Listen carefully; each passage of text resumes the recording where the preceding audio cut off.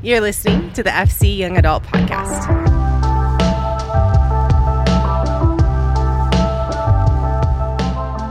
What's up, guys? Hope that you're doing so well. This week, we are in part 3 of our series, Until I Breathe My Last, where we're looking at the book of 2 Peter. This is Peter's last letter to the early church. He's most likely writing it from Rome, and we've had a couple weeks where we've been looking at chapter 1 of 2 Peter, and next week, I'm really excited to have Jordan Steingerber with us, and through conversation, he got really hyped about chapter 2 of the letter. So we're going to jump forward to chapter 3, and then Jordan's going to bring us back into chapter 2 next week. So if you missed the first couple of weeks, you can catch that on the first 2 episodes of this series on the podcast here. But let's recap. Peter is addressing the church.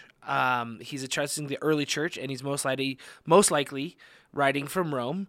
And in this chapter 3 of 2 Peter, Peter is addressing the church about the second coming of Christ, but also touches on how we should posture ourselves and conduct ourselves in the meantime.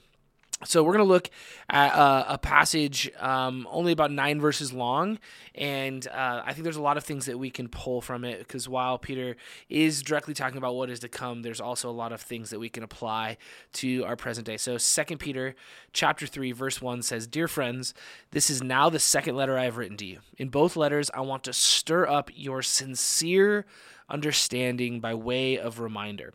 So the first point this week is sincere understanding. I love that Peter qualifies what kind of understanding he is talking about here. True, sincere understanding. If we're honest with ourselves, we know that there are different kinds of understanding in life. There are probably different ways of defining this, but I'll use these 2 terms. The first one would be face value understanding, and the second one would be experienced understanding. I think there's so many things that we can understand at face value. Experiences that we want to avoid or seek out. If we haven't experienced them, but we're like, I know I don't want to be there. I know I don't want to do that. I know I don't want to experience that. Circumstances that we want to find ourselves in, or maybe circumstances that we don't want to find ourselves in, but we just understand at a face value, oh, I would love to do that. Oh, a vacation to Italy, I would love to do that. Like, we just understand that at face value.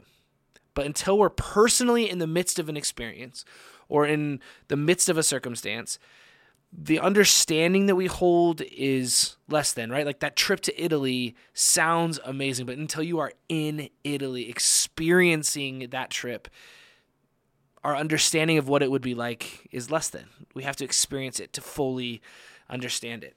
I think what Peter is encouraging the church toward is making sure that they truly and sincerely understand the message of Jesus, not because he simply said something about it, but because they have personally experienced it, or have put themselves in relationship, with someone who has experienced it.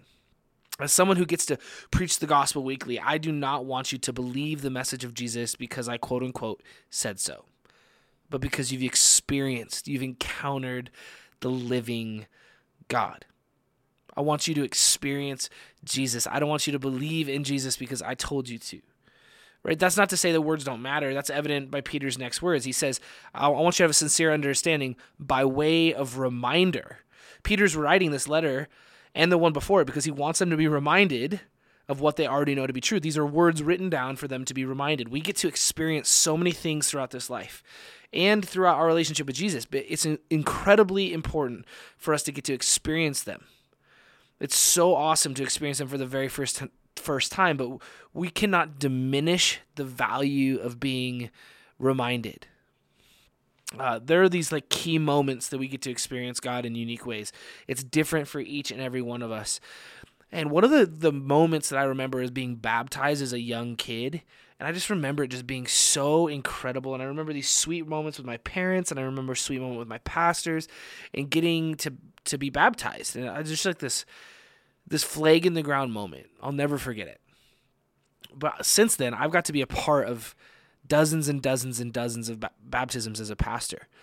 And there's one story that I'll just never forget, one experience that I'll never forget. I had me and 3 of our young adults, and there's 3 guys that I was doing life with, and 2 of them wanted to get baptized, and they're like, but we don't want to get baptized just like on a weekend service. So we made a plan to hike Mystic Lake here in Montana, and we did it. We set outside a weekend. We hiked Mystic Lake, and we just like had such great conversation as we were hiking up this mountain. And at the top of this hike, there's kind of this switchback where you have to come back and forth on this rock face.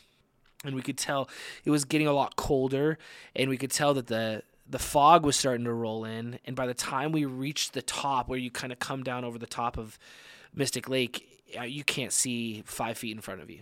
Like the fog has rolled in completely. We're in the middle of a cloud. Like you could barely see your hand in front of your face. And we walk down, and it's just like this really cool experience. We get down to the lake, and we get ready for the baptisms. There's this perfect spot, and we come out into the water. It's just this like holy moment where we got to pray and talk through what they were doing and eventually get them baptized. And man, I wasn't getting baptized, but it brought me back to when I was, and that special moment. Like God reminded me of some things that he spoke to me when I was baptized, what he's spoken to me in the years since. It was just really incredible reminder. You see, God wants us to have a sincere understanding, an experienced understanding of who he is, and he will remind us over and over and over again. Peter goes on to say this in chapter 3, verse 2. It says, so that you recall the words previously spoken by the holy prophets and the command of our Lord and Savior given through your apostles. The next point is this: recall the words. Recall the words. Jordan's going to touch it next week on a culture that Peter is writing into. It's full of false teachers, but what Peter is doing in this moment is encouraging the church to hold fast to what they have been taught. Hold fast to what they've been taught. Hold fast to what they're currently being taught, and also what they will be taught in the future. Peter lists 3 specific groups of people in just this one verse. It says the prophets. We talked about this last week, but we cannot neglect the lessons that we can learn from the Old Testament, from the prophets as well. All it will do is confirm our need of a Savior that we have now been given.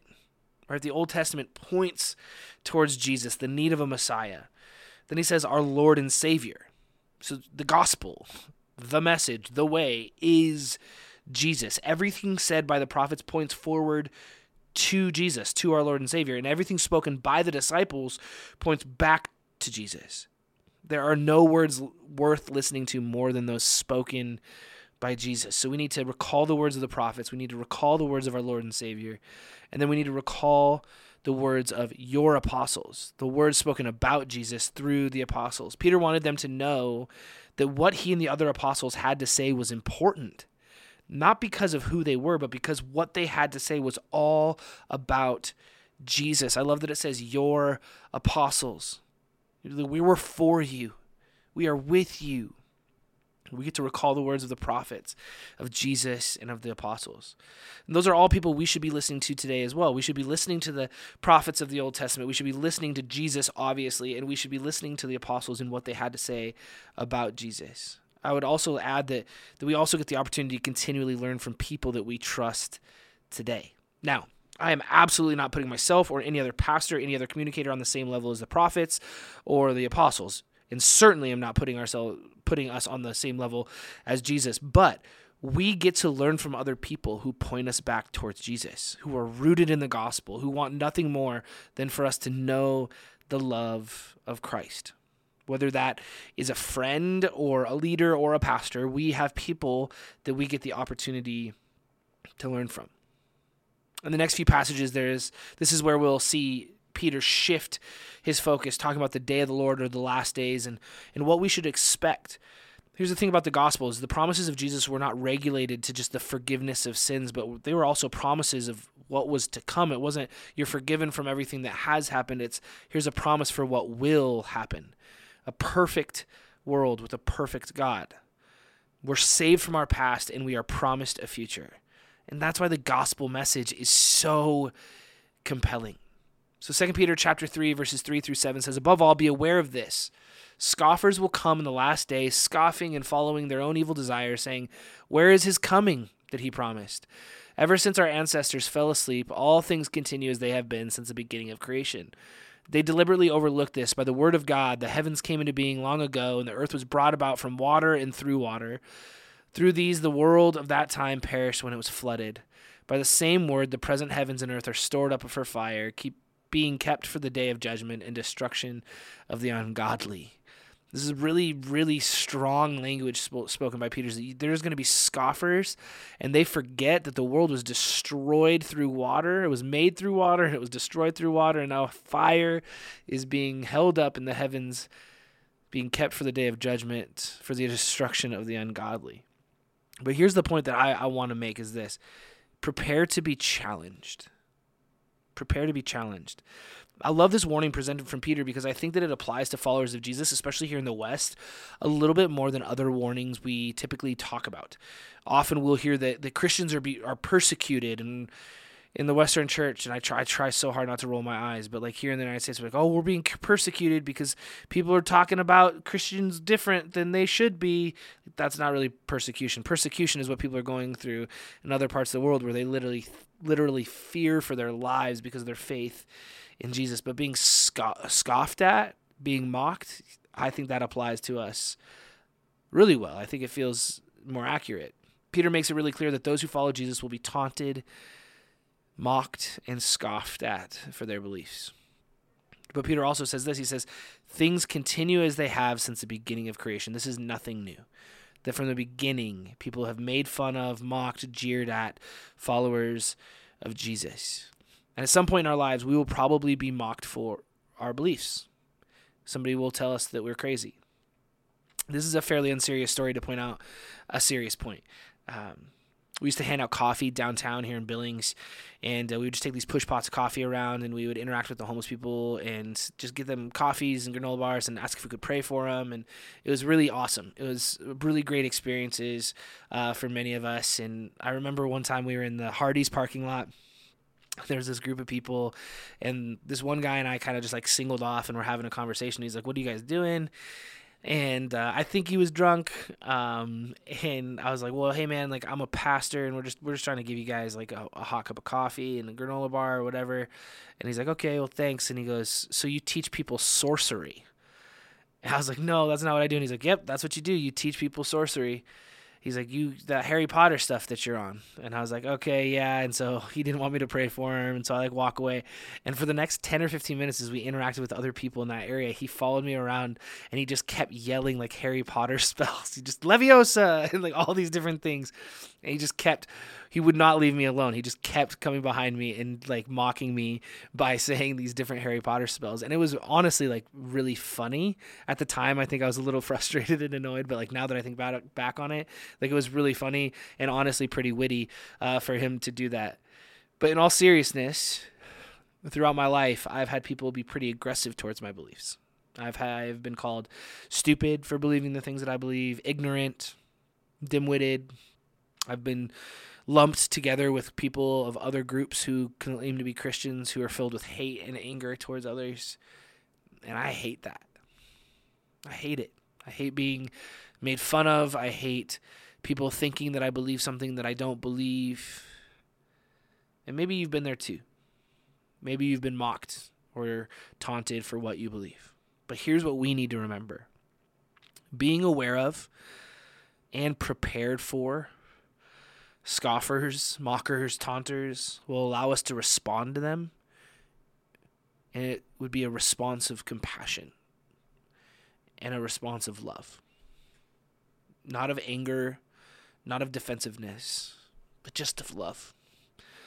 We should avoid the need to win any arguments about our faith.